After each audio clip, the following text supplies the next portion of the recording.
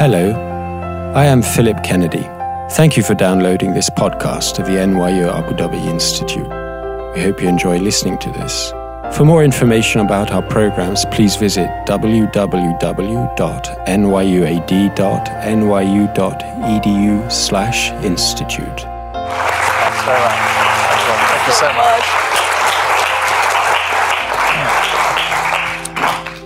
Thank you so much for those very kind words.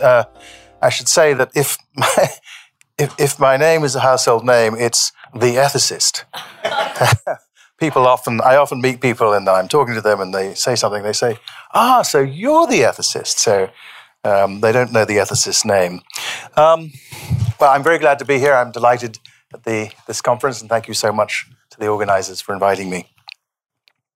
As Susan Gellman has argued in her fascinating book, The Essential Child, by the age of 6, children everywhere treat races as possessing inborn features inherent in the person and passed down from parent to child.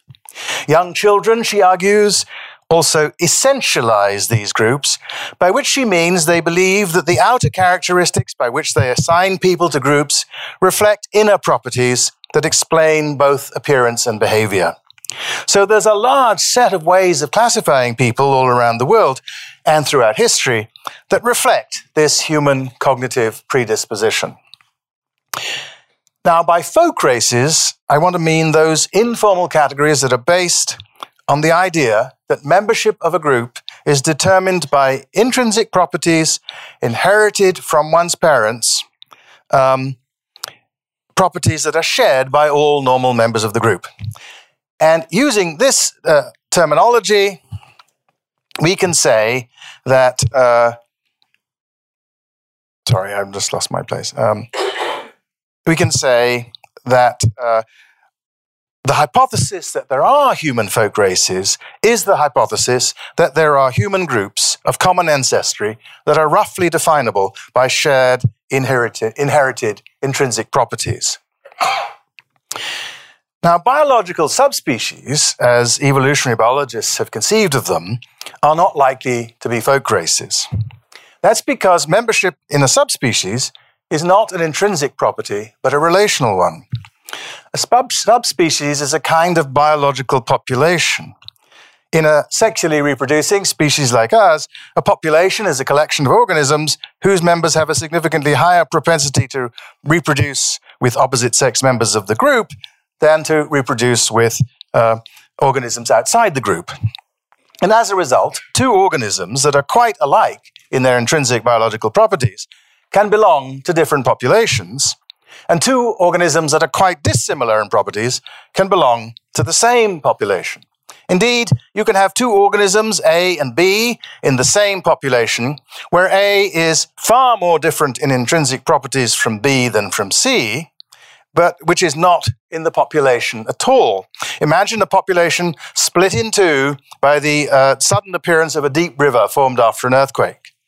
Consider A, B, and C, who were members of the original population before the split. Suppose A and C are close kin, but A and B have no recent common ancestor. Suppose that A and B are now on one side of the river and C is on the other. Well, organisms that can't meet can't mate. So A and C belong to different populations now, even though they're more like each other, and A and B belong to the same population, even though they're quite different. So now, folk classifications in the contemporary United States are quite typical of the sort of folk race classifications that I mentioned just now. We assign people to races in a way that's governed by this rule. If your parents are of the same race, you're of the same race as your parents. Since you get your genetic endowment from your parents, racial identities governed by this rule will sometimes be statistically correlated with genetic characteristics, provided there are genes in the local members of a folk race that are commoner than in the general population. Since we often assign people to racial groups in part on the basis of visible characteristics that have a genetic basis, there will often, in fact, be such correlations. But people are inclined to suppose not just that there are biologically based features of people that are statistically characteristic of their race, but also that those features extend far beyond the superficial characteristics on the basis of which racial categorization is usually done. So we essentialize race in Gellman's sense of that term, and a great deal of what people believe about the biological basis of these deeper differences is false. Because the central beliefs of many people about folk races are mistaken in these ways, we cannot explain how people are assigned to races by revealing some folk theory and supposing it to be roughly true. So, since folk races are, like it or not, an important feature of our social landscape, we need an account of the racial categories actually in place that is consistent with the pervasiveness of these erroneous beliefs. So here is such an account. Folk races are an important kind of social identity. They are interesting as identities, whether or not they are interesting for biological purposes. My explication of social identities explains how they work by talking about the labels for them. This is actually an insight from sociology. So take a representative label, I, typical philosopher's imagination, I for identity, and consider this. There will be, I want to mention three things. There will be criteria of ascription for the term, that is, there will be bases on which the term is applied. Some people will identify as I's, that is, they will think of themselves as I's, and others will sometimes treat people as I's. And finally, there will be what I'm going to call norms of identification. Now, I'm going to explain each of the red terms here in a little bit more detail: ascription, identification, treatment, and norms of identification. So, a person's criteria of ascription for a property, like for an identity like I, are properties on the basis of which she sorts people into those to whom she does and those to whom she doesn't apply the label. These criteria of ascription need not be the same for every user of the term, and in general they aren't. Here is what characterizes knowing what this identity term I means, what linguists would call competence with the term. There will be certain kinds of people who we can call prototypical I's, such that your criteria of ascription must pick them out for you to count as understanding the label. There'll be other kinds, let's call those antitypes, that your criteria of ascription must exclude. But because prototypes and antitypes don't always divide logical space into two, there'll be criteria of ascription that need not divide actual people into I's and not I's. Rather, they divide everybody into roughly three classes. Some people are in the positive class and they're the I's. Some people are in the negative class, they're decisively not I's, but they may leave some people in a neutral class as neither determinantly I's or determinantly not I's.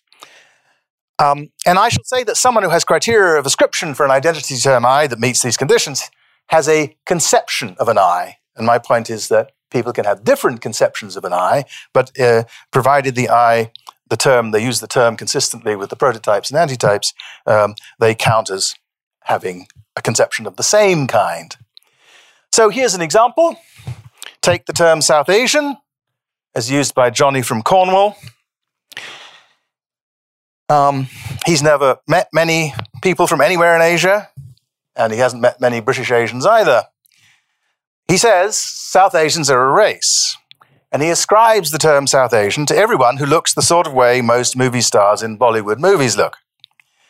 He also thinks that the label applies to anyone whose ancestors for many generations have come from India, because he supposes that everybody in that country would look Asian to him, would look like somebody in a Bollywood movie. Now, Johnny will get many of the prototypes and antitypes right. You give him a Bangladeshi, he'll say South Asian. A typical Bangladeshi, he'll say South Asian. If you give him a Swede or a Congolese, he'll say not South Asian. So he's competent. But presented with an Andamanese, he might not know what to say. So his conception has a neutral class, even though he doesn't know it. That is, there's a class of people he doesn't know they exist, but if he was presented with them, he wouldn't be able to say either that they were South Asian or that they weren't. He would just be puzzled because of something he doesn't know. Now, by itself, a way of classifying people that works in this way, by ascription, wouldn't produce a social identity. What makes it a social identity is that being an I figures in a certain typical way in people's thoughts, in feelings and acts. When a person thinks of herself as an I in the relevant way, we can say she identifies as an I. And what that means is that she sometimes feels like an I, she feels like a South Asian, and she sometimes acts as an I, acts as a South Asian. And when I say someone acts as an I mean that the thought, because I am an I, figures in her reasons for doing things. So sometimes people do things because they're British, like vote for Brexit.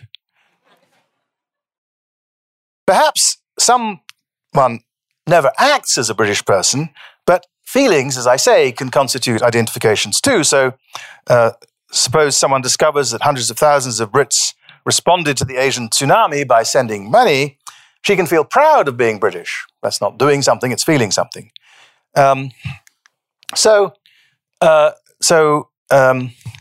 Similarly, our treatment of and feelings about other people reflect identity. And that's what makes identities social, as I say. You treat someone as an I when, because she's an I, figures in your reason for doing something to her. So, for example, kindness is a form of treatment as directed very often to members of an in-group. Why am I being nice to this person? We're the only two Americans in the room. But also, of course, immoral unkindness is a very common frequent form of treatment as homophobia, sexism, racism, and the like. Now, I think it takes all of these things, ascription, identification, and treatment, for a label to be functioning as the label for a social identity. And one reason identities are useful is that they allow us to predict how some people will behave. And one reason that is that social identities are associated with norms for identification. And that's the final account in my explication of what a social identity is. There are things that people ought and ought not to do as I's. This is not a special moral ought. So let me just give some examples. Negatively, men ought not to wear dresses. Gay men ought not to fall in love with women. Jews ought not to embarrass the race. Positively, men ought to open doors for women. Trans people ought to come out. Blacks ought to support affirmative action. Now, to say that these norms exist is evidently not to endorse them. I don't happen to endorse any of those norms. I don't myself feel inclined to insist on any of those things. What I mean by saying that the norm exists is just to say that it's widely thought and widely known to be thought that many people believe in them.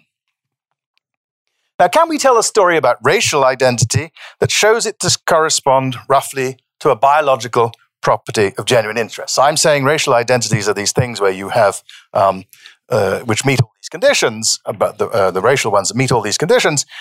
Could it turn out, they can correspond roughly to a biological property of genuine interest? If so, you could say that there was a sense in which races were biologically real. And it's in answering this question that work on the human genome strikes some people as helpful. Genomics teaches us not only what genes are, but also how they tend to be associated with each other. It teaches us about the statistical structure of the distribution of the human genome. And this offers the prospect of associating certain social groups statistically with genomic features.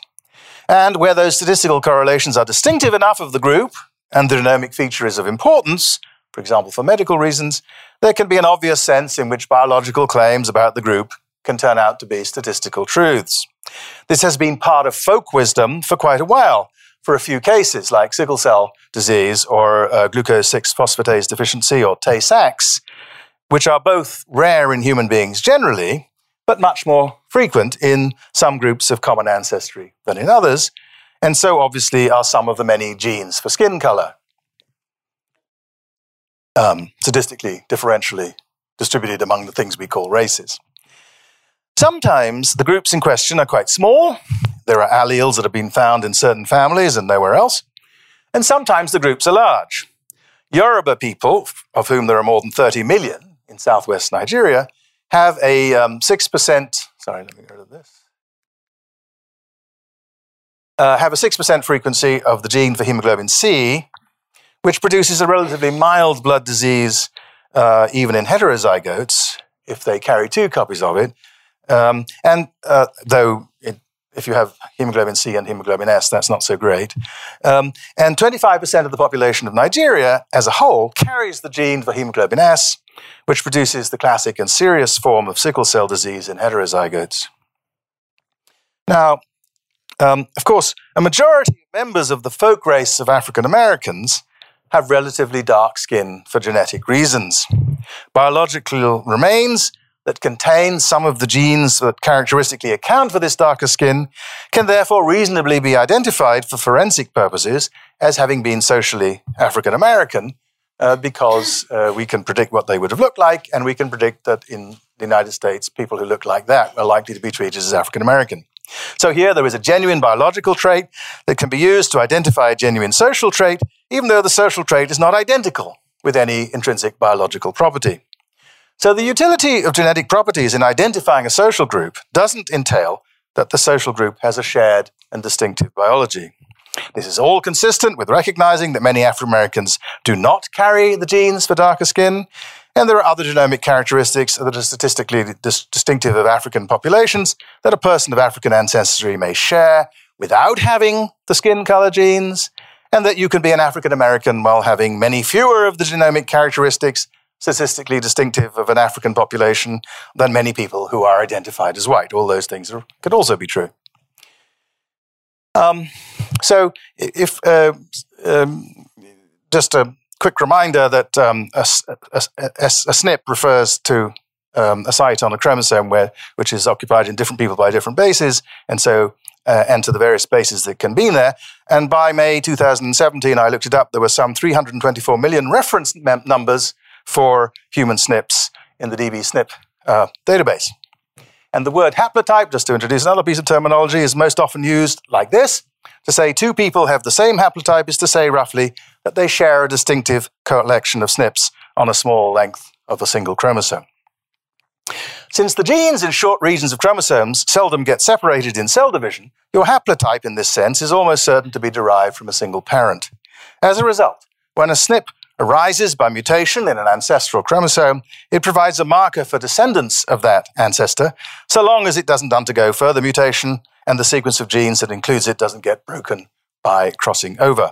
And this is one basis on which you might propose that an African American might seek to identify ancestral ties to a particular place in Africa where a SNP or a haplotype has been identified. Now, many contemporary African Americans have come to take an interest in Yoruba religion, especially in the form mediated by Haitian voodoo and the Afro-Brazilian traditions of Bahia. To discover that you have SNPs associated with a haplotype distinctive of contemporary Yoruba land would be, for many African Americans therefore, an exciting discovery. But Yoruba identity provides a good paradigm of the difficulties faced by those seeking an African identity through the Human Genome Project. The HapMap project, which worked for 3 years from 2002 to develop a haplotype map of the human genome, had a site in Ibadan in Nigeria, a city that is predominantly Yoruba identified today, and the 90 or so individuals and 30 families whose genes were sampled there identified themselves as having 4 Yoruba grandparents. So the theory is simple enough. Find haplotypes that are common in Ibadan today and that have not been found elsewhere. While there will be contemporary Yoruba people who don't have this polymorphism, it's unlikely, extremely unlikely, that anyone that does carry it does not share ancestry with those that do. For someone not descended from the ancestor to have the haplotype, they would have to have both the same sequence of alleles and have an ancestor who had the same SNPs produced by mutations at exactly the same loci.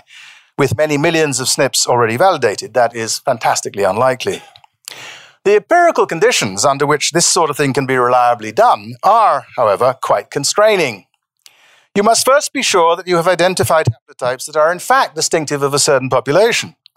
To do that, of course, you have not only to have detailed knowledge of the genome in Yoruba land, but also knowledge of the genome in other, especially nearby, places. That is the sort of information that genomics can provide. So here's a map of the distribution of hemoglobin C. Notice that if a SNP originated with a mutation, say 100 or even 1,000 or even 500 years ago, it may in fact be very widely dispersed. So, for example, some significant number of the contemporary descendants of that common ancestor might have been living hundreds of miles west of their distant cousins for several centuries. Suppose that the reason you share the Yoruba haplotype is that you are descended from someone who was born in what is now the country of Benin in the early 18th century. Then, while your ancestor may well have had cousins in what is now called Yoruba land, he never identified as Yoruba. For despite the antiquity of many Yoruba traditions, Yoruba identity was itself developed in the last 100 years. There was nobody who called themselves Yoruba before the 1920s or so. Of course, the city of Ife, now regarded as the origin and heartland of the Yoruba people, the entrance to the city, it says, "Welcome to the homeland of the Yoruba race," was founded at least a millennium ago. But the city-state that was there in the 11th century was superseded in the 14th century by the kingdoms of Oyo and Benin, each of which traced the ancestry of its royal lineage to Ife. As Benin declined, Oyo became the dominant state in the region, and by the early 18th century, the kings of Oyo were being paid tribute by the kings of Dahomey, a practice that continued well into the 19th century. As a result of warfare and trade in the region, including the trade in slaves, some men traveled widely and took wives from or had children in political communities other than their own. Dahomey, a major slave trading state, sold people from Oyo or Benin into the slave trade. But it was only in the 20th century that people in southwest Nigeria, who spoke related dialects of the Yoruba language, began to think of themselves as a single Yoruba nation. Now, suppose that your haplotype, with some of its distinctive SNPs, is very likely derived from someone who has many descendants in Ibadan today. Even if your ancestor had been taken from near Ibadan in the 18th century, he would never have thought of himself as Yoruba. So simply put, the interpretation of the haplotype data depends that you know a lot of non-biological history. A couple of thousand years ago, iron-smelting people moved south from somewhere north of the Bight of Biafra and started migrating south and east into equatorial Africa. We call this the Bantu migration because in many of the languages spoken by their descendants, from Congo south to the Cape, the word for people is Bantu. Haplotypes distinctive of this ancestral population could be spread across half the continent. The Ndebele of southern Zimbabwe are largely descendants of migrants from Zululand who escaped from Shaka in the early 19th century. So haplotypes distinctive of Zululand might be found in a person whose ancestor was taken into slavery from Zimbabwe and went through Angola to Brazil, as many people did. Because pre-existing ethnic solidarities were strongly discouraged among slaves in the New World, they were deliberately introduced into groups of multiple origins and discouraged from holding on to their mother tongues. As a result, by the 19th century, many slaves in the Western Atlantic would have had ancestors from a variety of African societies. And finding that one has ancestry in one place is interesting, I suppose, but given these facts, it seems odd to insist that this is where one is really from. You have over 1,000 slots on your family tree 10 generations back, around 1750, when the Atlantic slave trade was rising to its height. Around 1,000 years ago, there are 1 million. More than this, the population that we call African American is likely to have 18th century ancestors from many parts of Europe and from many American Indian populations as well. And the converse is also true. It's been argued that there are as many US citizens who identify as white, descended from American slaves, as there are who identify as African American. This is a consequence of two things: the fact that you may claim African American ancestry if just one of your parents is African American, and the fact that many people who could have claimed that ancestry chose, beginning in the 19th century, to identify as white because their skins were light enough for them to do what we call passing. As a result, while not many white Americans are going to go hunting for Yoruba haplotypes in their genomes, perhaps 30 or 40 million of them, in fact, have haplotypes derived from ancestors born in Africa 500 or so years ago. If you grasp these points, you're likely to notice that racial identities in social life tend to be configured in a way that takes account of these sorts of contradictions. In practice, for example, race-like social identities in social contexts are important to patterns of solidarity. And in these contexts, people whose partially genetically determined physical appearance doesn't fit the physical stereotype of the group are counted in or out, in part on the basis of whether they identify with the interests of the group, and in part by their utility to the group. So, Walter White, the mid-century leader of the National Association for the Advancement of Colored People, the leading African-American rights organization of the 20th century, whose name was one of his many ironical inheritances, wrote in his autobiography on page 1, "I am a Negro, my skin is white, my eyes are blue, my hair is blonde, the traits of my race are nowhere visible upon me." In the Ballad of Walter White, African-American poet Langston Hughes put it more succinctly, "Now, Walter White is mighty light."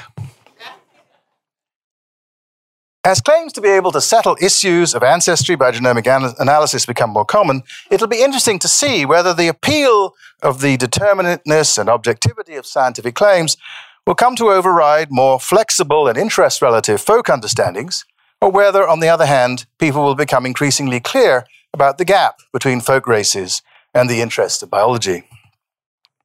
Despite the famed religiosity of the United States, Americans also live, many of us, in a scientistic civilization. That's one reason I suspect that people want the categories they care about to be scientific.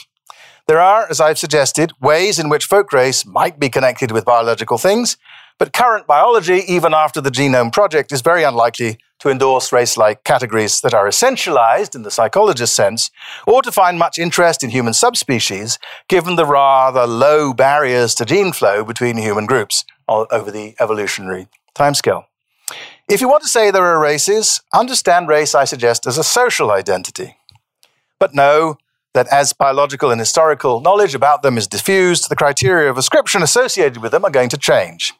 Know also that as long as they are essentialized, they won't correspond to classifications that are likely to be central to theoretical biology, though the statistical distribution of their haplotypes may, from time to time, be of, say, medical interest. I began with social psychology, moved on to talk some metaphysics and ethics of social identity, then talked about some recent biology, and ended with some history of Africa and the Atlantic diaspora. I've not done justice to the details in any of these disciplines because I've been trying to keep my eye on the big picture, which involves all of them. One reason that discussions of race and biology have been confused, I suspect, is because you need materials from so many different fields to make sense of our folk concept of race. Philosophers are in the habit of raiding other fields for knowledge in this way, so I'm happy to be a philosopher. But people who work in interdisciplinary fields like African American studies make connections in similar ways, which is why I have so much enjoyed working with colleagues from many disciplines in that field over the years. We couldn't bring these many kinds of knowledge together if psychologists, linguists, ethicists, semanticists, biologists, and historians weren't doing specialized work in their disciplines. Still, sometimes we need to bring the specialities together, and the university is the right place to do it. For the life of the mind has many strands. As an individual brings together many haplotypes, the university is a happy intermingling of many disciplines. Thank you very much.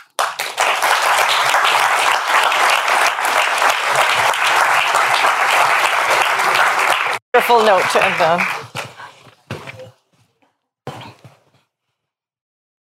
All right.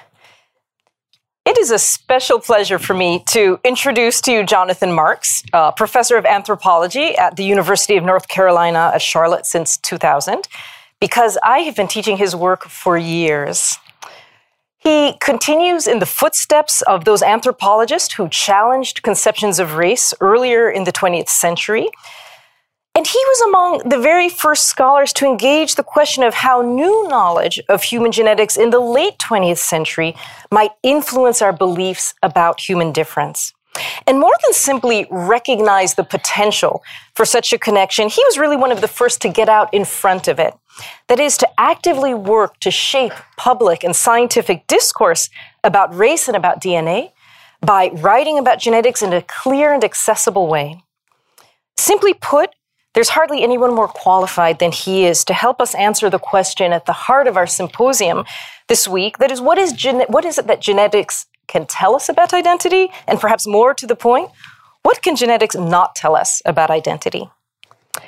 With a bachelor's degree in natural sciences, master's degrees in genetics and in anthropology, and a PhD in anthropology, Professor Marks really models the bridging of social and biological sciences. He's a physical anthropologist whose research and teaching focus on human evolution and general biological anthropology on one hand, and also on critical historical and social studies of human genetics, genomics, evolution, and variation on the other. Now, as I've already suggested, a constant thread in his work has been his engagement with questions of racial difference, and he's been really a tireless champion for bringing anthropology's insights to a wider audience and for casting an informed and critical eye on simplistic claims about human nature. I'm a great fan of his 1995 book, Human Biodiversity, Genes, Race, and History, which I use in my teaching. And among his many other books, I'd also like to draw your attention to 3 others in particular, all with, I think, terrific titles. His award-winning 2002 book entitled What It Means to Be 98% Chimpanzee, How We Apes, People, and Their Genes. His 2015 Tales of the X-Apes, How We Think About Human Evolution. And I would like to draw your attention to his recent 2017 wonderful volume, Is Science Racist? Now, I don't think that Professor Marks knows this, but before this book went to press, his editor called me to ask me what I thought about the title. And being kind of a conservative gal myself, I thought it was a little edgy. I thought it might offend some people.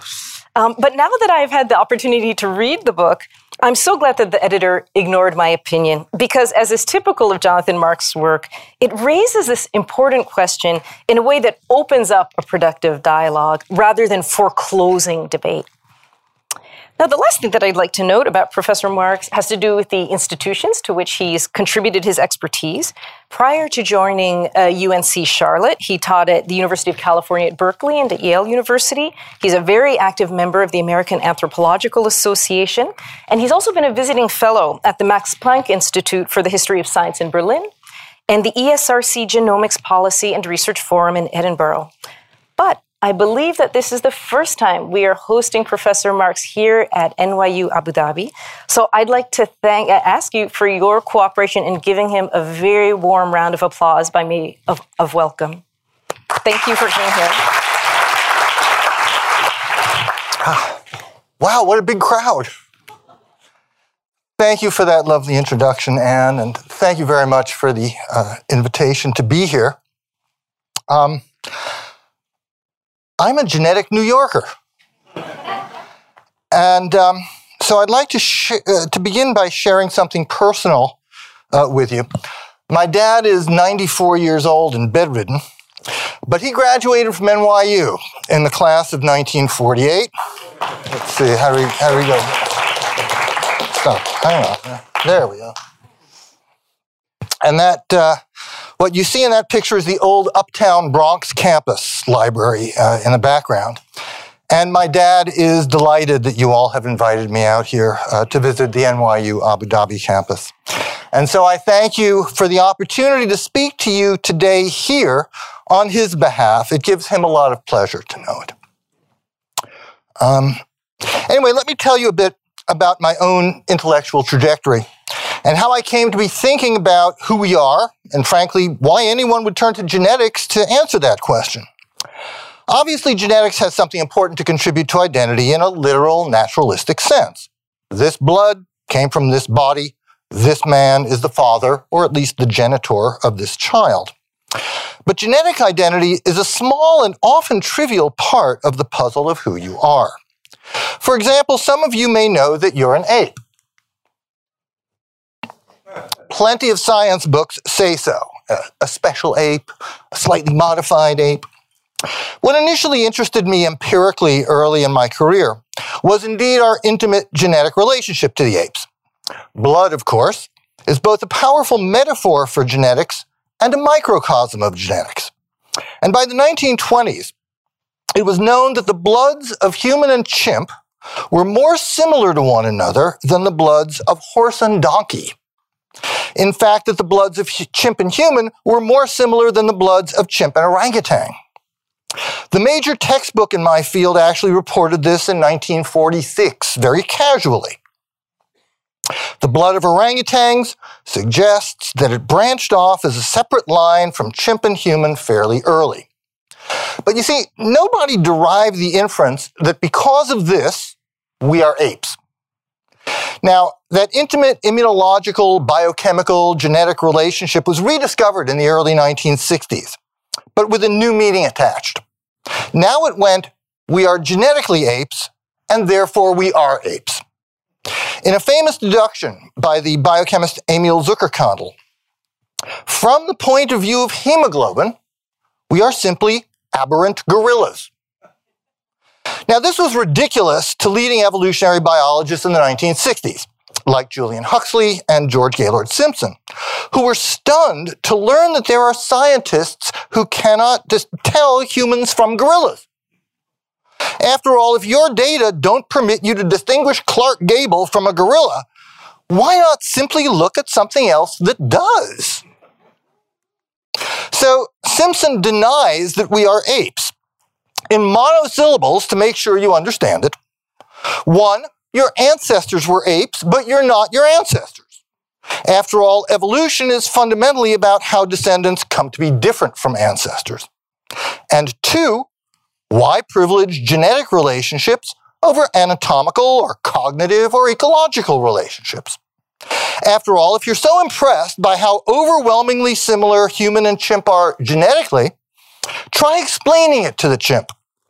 And you will be less impressed very quickly. No matter how intimate the genetic and phylogenetic relations may be, and Simpson acknowledged the essentially modern relations, the fact remains that your life is very different from an ape's life.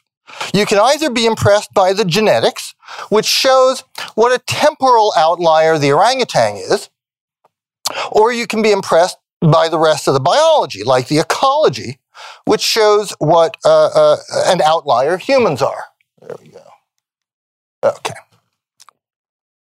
The assumption that the genetic similarity should be the transcendent scale that overrides the anatomical, intellectual, and ecological differences between human and ape is a very debatable point. But we never actually had that debate in science. Why not? I think the answer is something that some of you older folks may remember, namely the Human Genome Project. And I don't mean here the information about the genome, but rather the publicity machine behind it that was geared towards convincing the public that $3 billion spent towards sequencing the human genome would be the greatest $3 billion ever spent.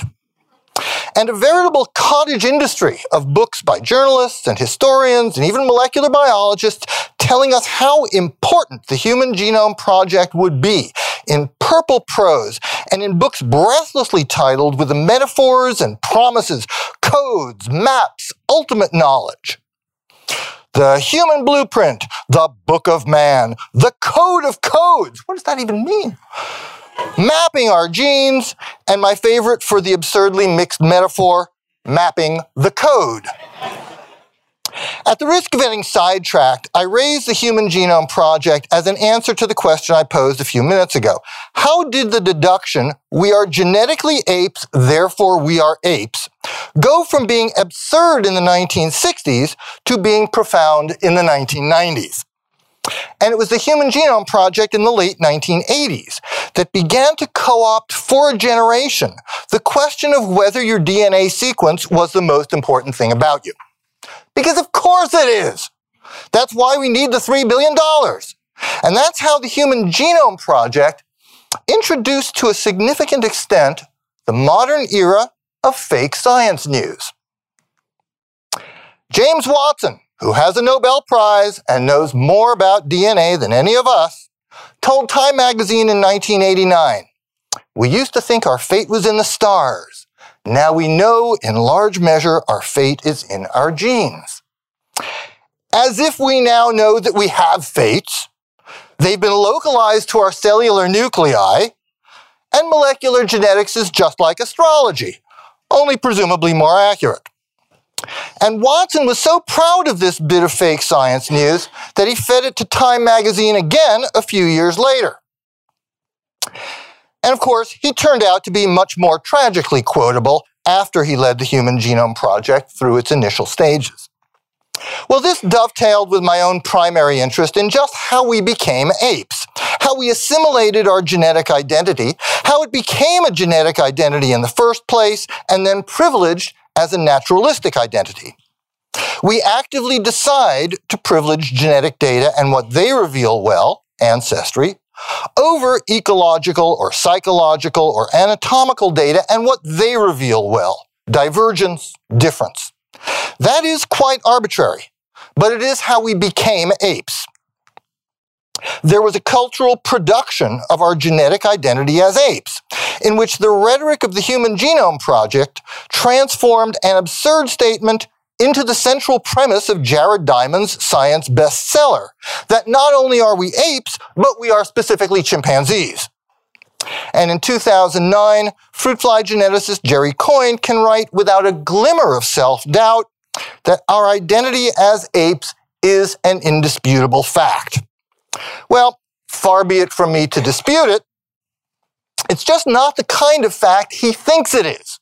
It's a fact of nature and culture, a fact that was made historically in contrast to the fact decades earlier, which held that in spite of our genetic intimacy and evolutionary embeddedness within the great apes, we have evolved to be very different from them.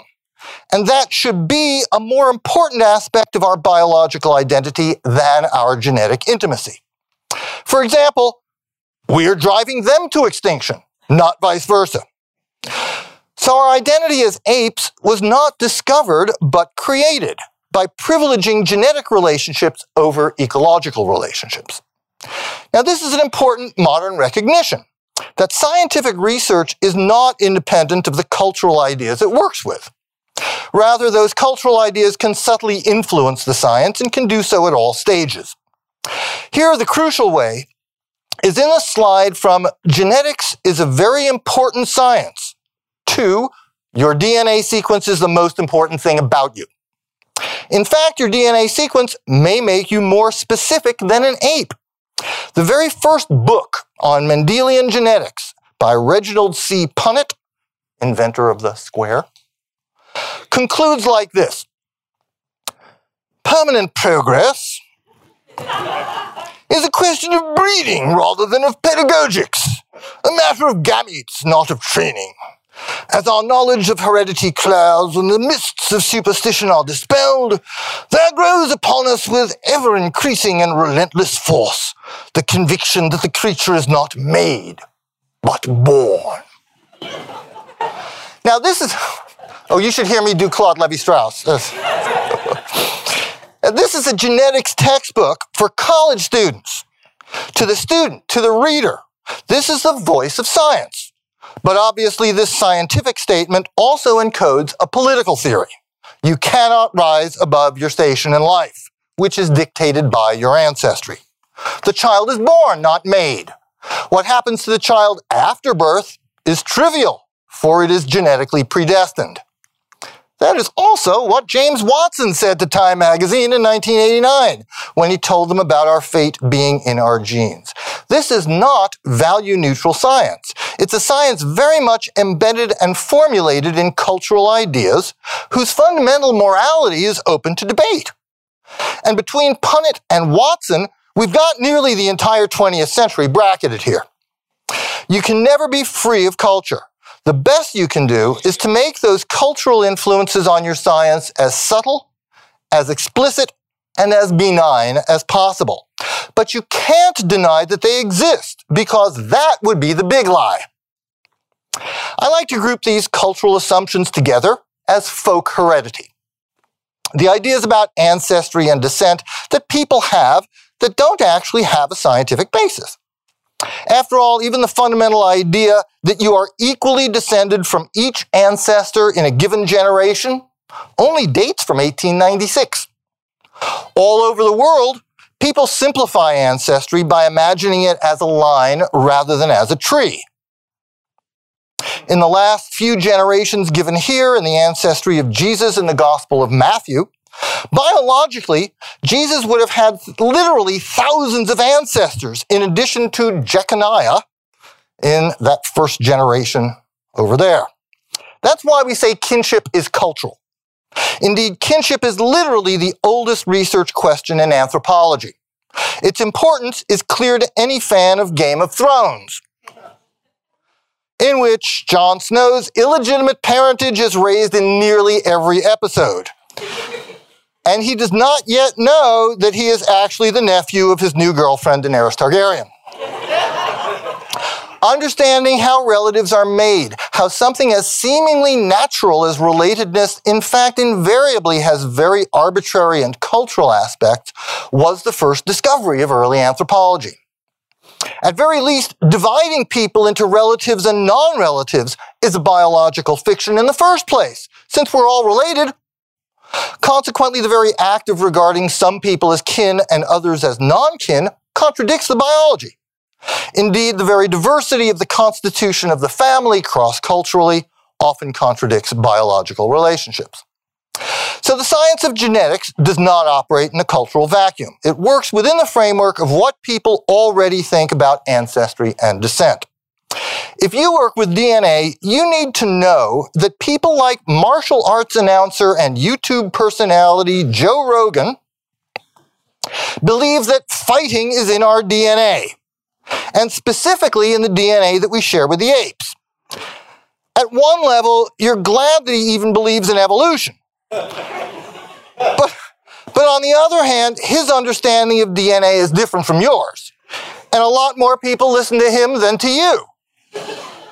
Now, Joe Rogan is using the language of DNA as part of a moral discourse to convince you that mixed martial arts is a natural and normal part of being human, and not an aberrant, horrid behavior like cannibalism, which of course no sensible person wants in their DNA. And not too many scientists are prepared to engage in a moral discourse. He's saying this specifically to dispel the possibility that two people paid to beat each other up for the enjoyment of spectators might somehow be perceived and judged as barbaric. No, it's in our DNA. It's the way we naturally are. It's cool. Let it be. As I say, a moral discourse, and one that needs to be identified as such in order to make sense of it. Now, how do we distinguish folk heredity from scientific ideas? Well, we don't, because unfortunately the folk ideas are often embedded within the science itself. After all, much of Joe Rogan's understanding of DNA was shaped by the rhetoric of the Human Genome Project back in the 1990s, when there were all of these books explaining how your DNA sequence, the blueprint, the code, the map, the coded map, was the most important and fundamental thing about you. The point that I want to work towards then is that the question that people ask most about direct-to-consumer DNA ancestry tests, are they accurate, is not the right question to be asking, because that question is built on a lot of cultural assumptions about ancestry and science that can't necessarily be taken for granted.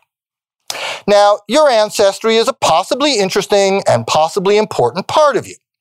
Genetic data has been recruited to study paternity since the earliest days. In one famous case, an actress sued the silent movie star Charlie Chaplin for paternity, but a blood test excluded him from paternity. Interestingly, the jury nevertheless sided with the woman because, after all, she was poor and he was rich. But that's another story.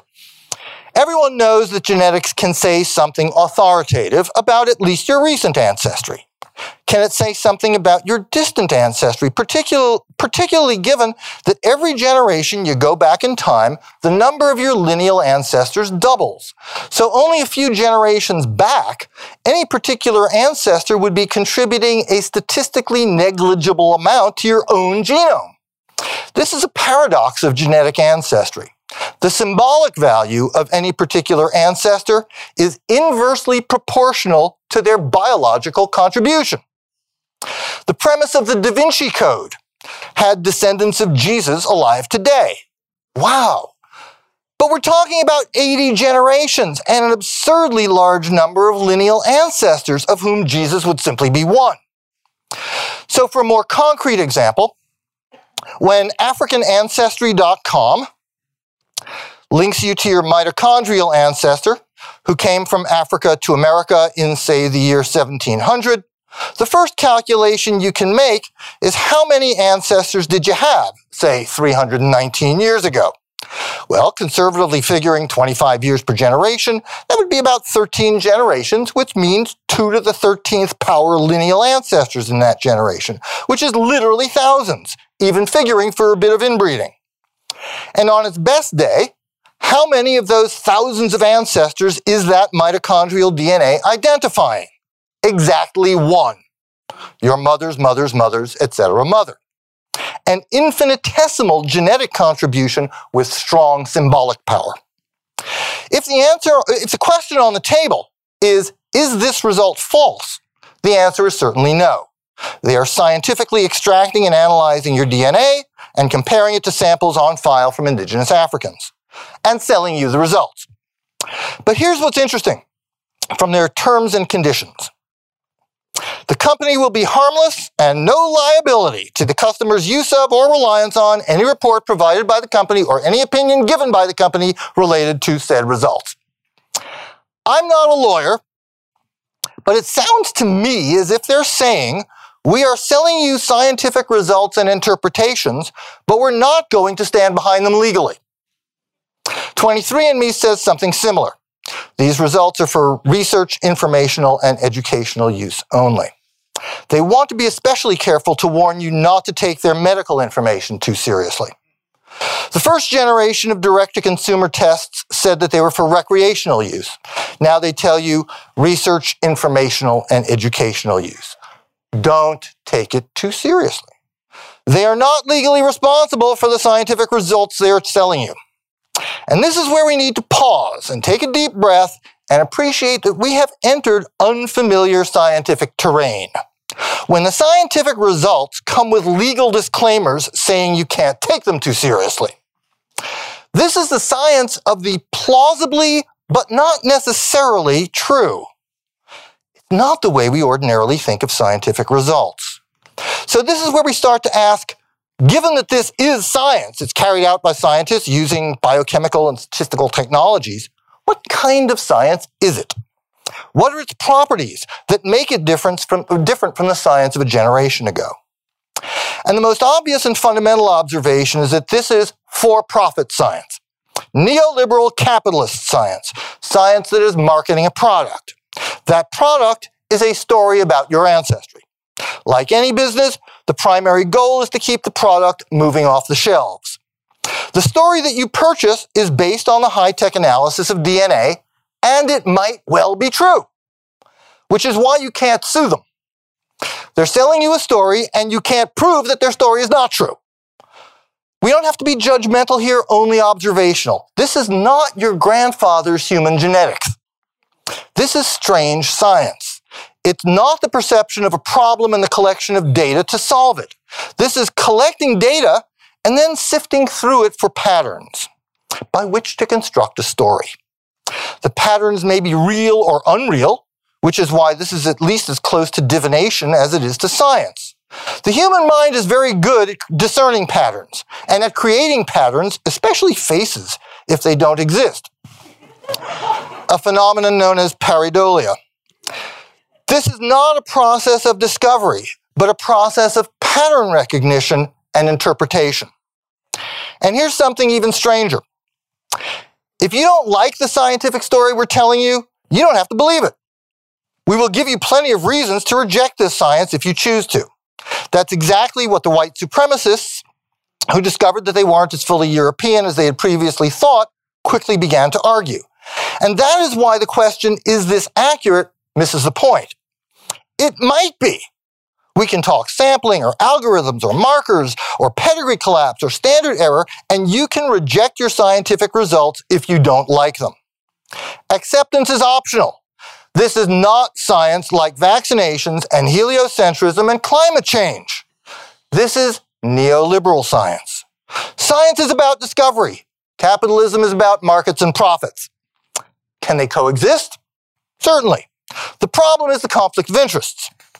Even Jesus recognized that problem in the Sermon on the Mount. He said you can't serve both God and money because, and I'm paraphrasing here, your piety is going to be corrupted by that big bag of cash on the table. So if you can't serve God and money simultaneously, can you serve genomics and money? And this is where a perusal of their advertisements shows the conflict of interests. Yes, the advancement of science is hindered when they make advertisements that reinforce ethnic stereotypes genetically, as in, wow, I'm 7% Chinese, no wonder I'm so analytic.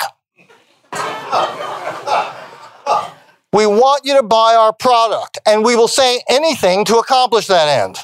And even if we won't stand by the results legally, you better not take your 6% Native American DNA test and try and steal a scholarship intended for real Native Americans. We can give you a great reason to do it yourself. Because it's so much fun. And you can learn who you really are. Now, nobody is saying that academic science is, or ever was, pure. It just doesn't have to deal with this particular interest conflict, a science of advertising campaigns and the goal of increased market share. Also, science and business have a long history, and in fact, the leading History of Science journal just published a special issue on the subject of the entangled histories of science and capitalism. I'm also not telling you that this is bad science. I'm a cultural relativist. It's a different kind of science. It's got good and bad features. On the good side, it's getting people interested in genomics, evolution, and science who might not otherwise have been interested in those subjects. On the bad side, if the science they're getting is false or unreliable, does this serve the interests of science?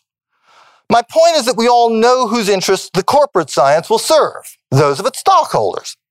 The hope is that their interests and those of science will be concordant with sufficient regularity as to advance them both. Because when they don't align, you can be pretty sure whose interests will take precedence. Jesus certainly knew. This is simply not the kind of science that you're used to thinking of science as. These direct-to-consumer genetic ancestry tests explore the meaning and the boundaries of science, while unproblematically representing themselves as science to the public. And so after all this, why are the genomic ancestry tests so controversial? Because their results are simultaneously both authoritative and unclearly reliable. They're authoritative by virtue of being genomics and DNA, and they're of unclear reliability because they're strictly inductive and consequently are a hybrid of science and fortune-telling. 23andMe is telling me what my genomic wake-up time is. James Watson believed personal futures were to be decoded from our DNA, and this is about personal presents and pasts being decoded from our DNA. But the only way you can have any scientific confidence in the ancestry results is to go to a different company and see if they match. And sometimes you get results like this writer for the Washington Post, who knew her father's family was Italian and her mother's family was Dutch, and took her saliva to two different companies that promised to break down your European ancestry. Where one company had her at 45% Northwest European, the other had her at 32%. Where one had her at 29% Southern European, the other had her at 55%. And both gave her a bit of Ashkenazi Jewish ancestry that she had never heard of, perhaps one great-grandparent. In another widely publicized example, 3 identical triplets were given a genomic ancestry test for a television show. The test showed that they had very predominantly Northern European ancestry, although you hardly needed a DNA test to determine that.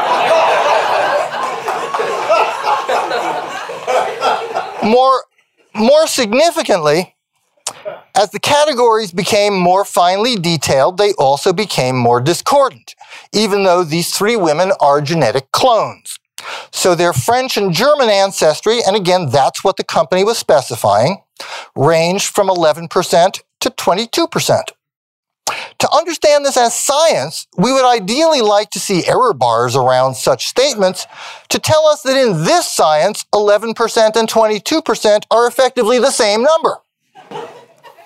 Just last month, a Canadian journalist, a Canadian journalist and her identical twin sister, both rather Mediterranean looking, took DNA ancestry tests from 5 companies, yielding 2 sets of comparisons, twin to twin and company to company. And obviously the twins generally match. But once again, the finer the purported discrimination, the larger the disparity.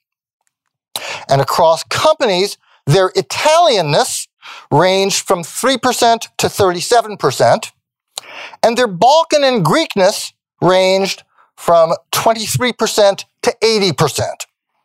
Why? Because of the naturalistic reification of cultural categories. Reification means attributing the properties of real things to things that are unreal, or in this case, misidentifying the nature of their reality. Here we have genetically diverse, historically situated nation-states treated as if they were timeless and unified gene pools. This is an old fallacy. The 19th century anthropologists assumed that the basic structure of the human species was that it was fundamentally divisible into a fairly small number of fairly discrete natural groups. They called them races. It's a complex history, which I think we'll talk a little bit about tomorrow, but the word had a very flexible usage, referring to the ostensibly natural units of our species, yet invariably politically invested with varying degrees of subtlety. So about 150 years ago, after the French had just lost the Franco-Prussian War, the French anthropologist Armand de Quatrefages decides to refight the war on the battleground of science. And from his sample of European skulls, he concludes that the Prussians are not even actual Europeans, but ancient immigrants and interlopers like the Finns, and do not even belong in Europe, much less in Germany. It didn't help the actual war results, but it does illustrate the politics inherent in the venture of merely proposing to identify and analyze the units of the human species scientifically. After all, the French are not a natural unit of anything. They're a geopolitical unit. Of course, there will be a great deal of error associated with French ancestry because France is a nation, and a diverse nation at that.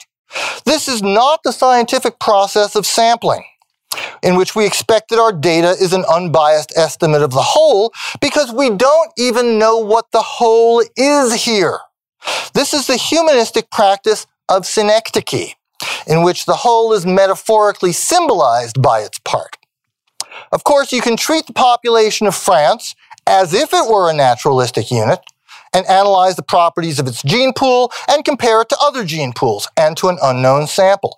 But to say on that basis that someone is 29% French is to misrepresent the historically circumscribed nation-state for a unit of nature and ancestry, which is just as false for genomes as it was for skulls.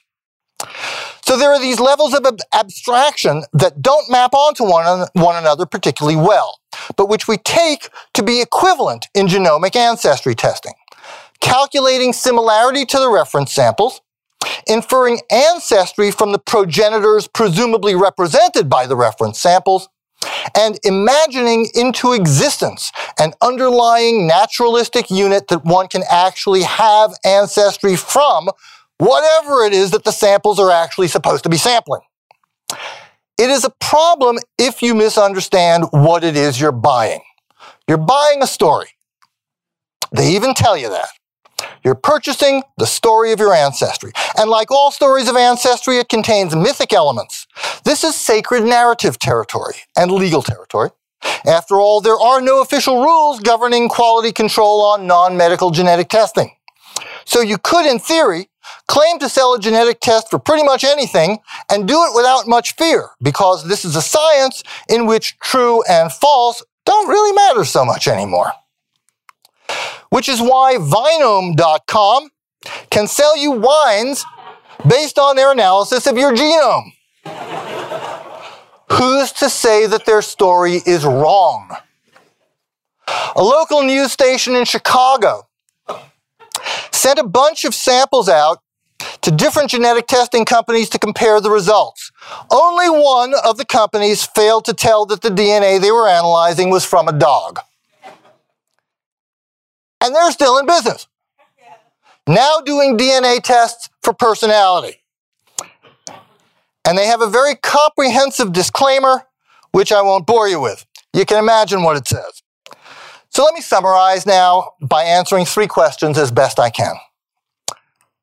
First of all, is it doable? Can we crudely geographically localize parts of your genome? Well, yes. We've always known that there's geographical patterning to the human gene pool. The claim to have isolated it is reasonable and certainly not without precedent. In 1939, a leading American anthropologist, Ernest Houghton, soberly showed how parts of a face were derived from the Iranian plateau, the Alps, and the Arabs of the Mediterranean. Perhaps this DNA story is more reliable.